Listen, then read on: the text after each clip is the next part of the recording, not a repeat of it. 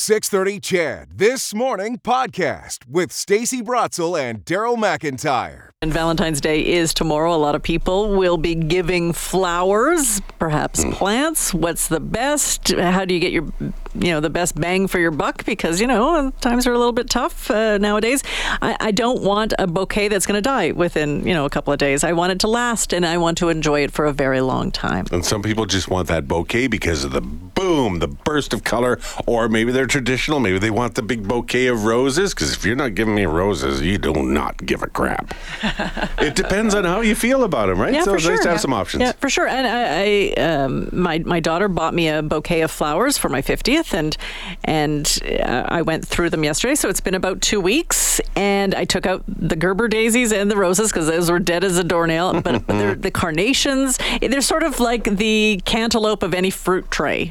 They're the ones that usually last. Yeah. It's not your go-to, and it'll always be there at the end of the day. What are your options? Jillian McPhee, the Leafy Ladies, joining us. Lovely to see you again today. How are you? I'm really well. Thank you guys so much for having me. Is Valentine's a big deal for you? Not necessarily for you personally or whatever, but just plant-wise, obviously. Yeah, well, you know what? Valentine's Day traditionally is very, very busy for floral designers, so all of those shops are going pretty wild now. Valentine's Day is in the middle of the week, so they've got a little bit more of a break going on. When it's on the Friday, Saturday, it gets bananas in those stores for sure.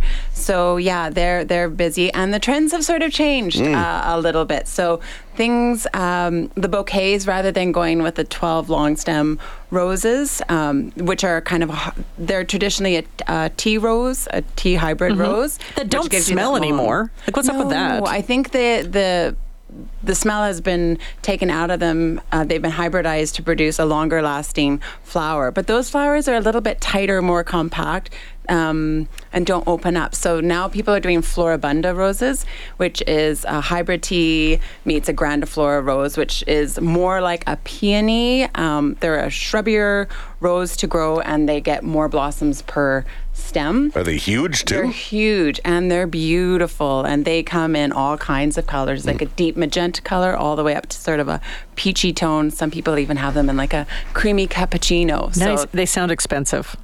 they are a little bit more expensive. So bouquets, when you're going to do the mixed bouquets and get something really designed specifically for a person, they can be a little bit more expensive. So that's why it's very important to care for your cut flowers. So make sure they're getting into clean water. Make sure you use that package that they give to you that helps open the pores on the stems, keeps the water a little bit cleaner, but you should be checking that and giving them a fresh cut every few days for sure.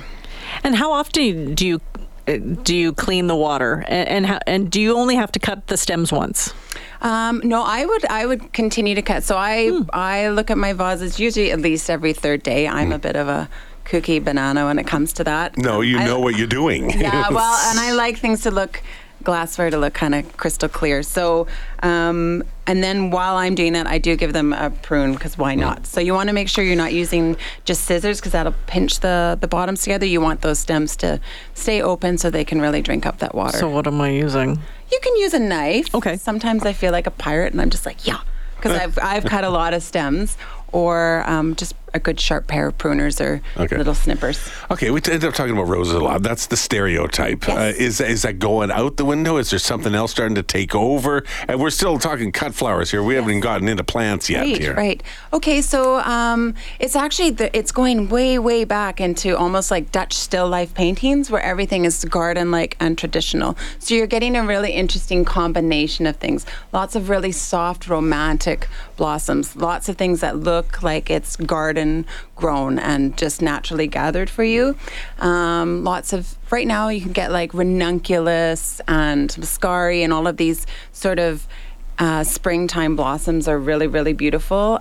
Some people are using herbs in that, so they're adding another herbs? Yeah, so they're adding like a bit of aromatherapy to it. You're my tasty Valentine. Yeah, like a little sprig of rosemary in a bouquet. It adds that touch of garden to it. It's time you're my Valentine. Right? Yes. That was very oregano. Very good. Oh my goodness. But I want something to smell. I want flowers to smell. And I asked you about the roses. And roses, I always stop to smell the roses and nothing's coming back to me. Yeah. So herbs is one way that you can get that scent into a bouquet. What are other flowers that still smell? Let's see here. Well, you have to really get your sniffer right into there. So even things like there's those stinky lilies, which I really like, but a lot of people don't. No, that's true. Stargazers. And hyacinth, stargazers, all of them, they do have a really potent smell. And it's kind of like cilantro, where people either really love that smell or they don't. I don't know if it's a nose thing or what. And there's things like, there's a really romantic flower called tuberose that smells a lot like jasmine. Jasmine is a beautiful flowering plant that you can have, and it'll continue to blossom for you. But I haven't seen it used all that much in bouquets. So yeah, those are all really good floral options. Eucalyptus has come back really big time. So people are doing bundles of eucalyptus and they're hanging it from their shower heads. So the steam releases the scent from those. That's kind of cool. Yeah, they're getting creative. It's a mystery for so many people. And I guess you have to know who your Valentine is that you're giving it to, if that's indeed what you're doing. Yeah. But whether they like that kind of plant. And I'm not sure that comes up as a conversation. What's my go-to safe? What's my safe zone? Yes. Well, I think asking for a friend. If you're in a relationship, you should know the person. There's no safe zone there. You should know like a little bit of in and out. But if you're just getting to know them, are we talking about plants? It could be plants, could be flowers. Okay, what do I get? Well, let's talk. If plants. I go get somebody something that smells like spaghetti sauce, because it's got herbs in it, I could be in trouble. Or you could serve it up with some spaghetti and wine. And you could be like a home run. Yes. So there you go. So plants. Well, let's talk about plants as gifts, because I gave you a cactus. I know. And it blossoms. So cactuses, they even blossom. So that's kind of a fun, if someone is, what did you say? You don't necessarily not like plants, but you just don't want to care for your plants. Yeah, well, low maintenance plants. Low maintenance That's how plants. it is. I care about it because it's beautiful. Yes. But I don't want to have to work at it. Right. So cactus, succulents, that kind of thing. You can put together really beautiful arrangements using all of those. And they. Well, you're going to be accused of saying, what? Do we have a prickly relationship? No. I think they're just going to other things you can say about together. that too. I know, that could be a little bit more sexy and romantic. Oh, I suppose. Yes. Yes. And then there's, colorful tropical things. So it's that you're just like, I think you're a really vibrant person or whatever. So you can, bromeliads. So Stacey, I brought you a bromeliad. They're really easy to care for. I know it looks very, very tropical, but they're an epiphyte. They live on top of the canopies and rocks and that kind of stuff. They attach themselves. So actually the base, the soil and things that it's planted into, you want to keep that just evenly moist. It can even dry out if you're gone away on an adventure. It's this cup or vase that you want to keep filled with water. And that's sort of where the leaves attach to the stem. And you said I don't have to water this like every 3 weeks. Yeah. Okay. So the soil wants to go quite dry in between. It's that vase that you want to hold some water in that vase. That's going to help with the humidity. And that flower will last up to, sometimes they can go 3 to 6 months. So you can enjoy it now as a houseplant. Wow. And if you wanted to add a bit of color to your outdoor space, you could put that on a front porch or something.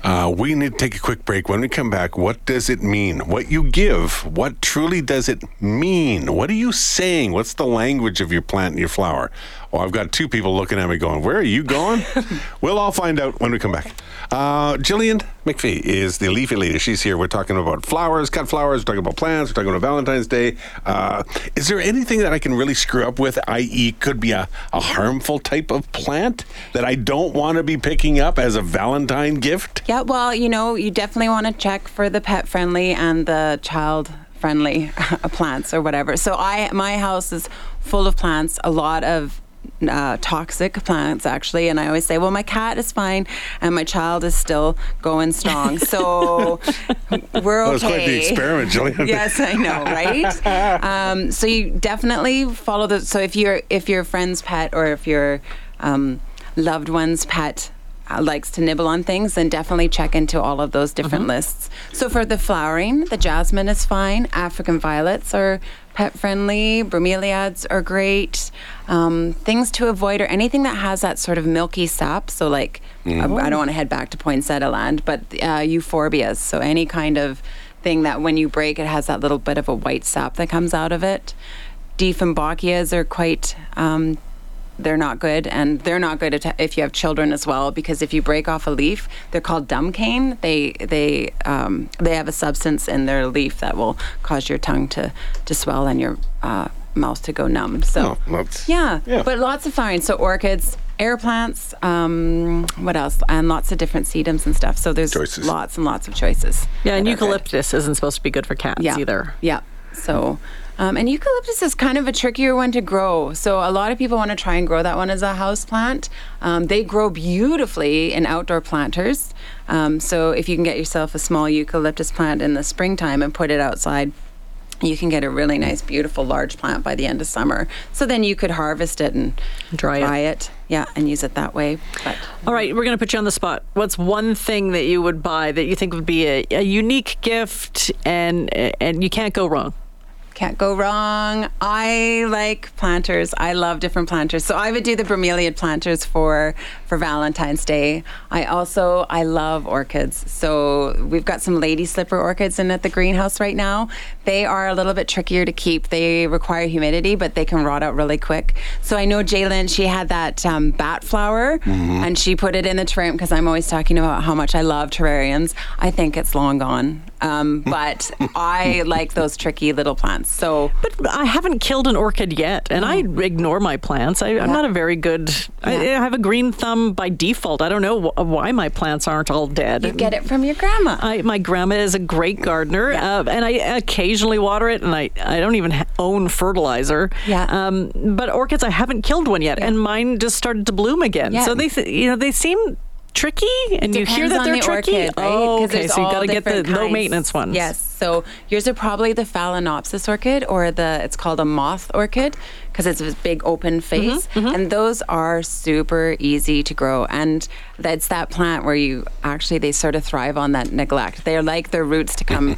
To get quite compact and to spread out over the pot. But not that says anything to your Valentine. You thrive on neglect. Yes. Aren't I lucky? Some things are far too reality-based. Jillian, thanks so much for this. And thank you so much for the plants. Yes, of course. We're your Valentine. Yes, you are. Awesome. Happy Valentine, guys. Appreciate it. Jillian Leafy, the Leafy Lady, joining us today, talking flowers, cut flowers, plants, Valentines. Hope it helped for everybody.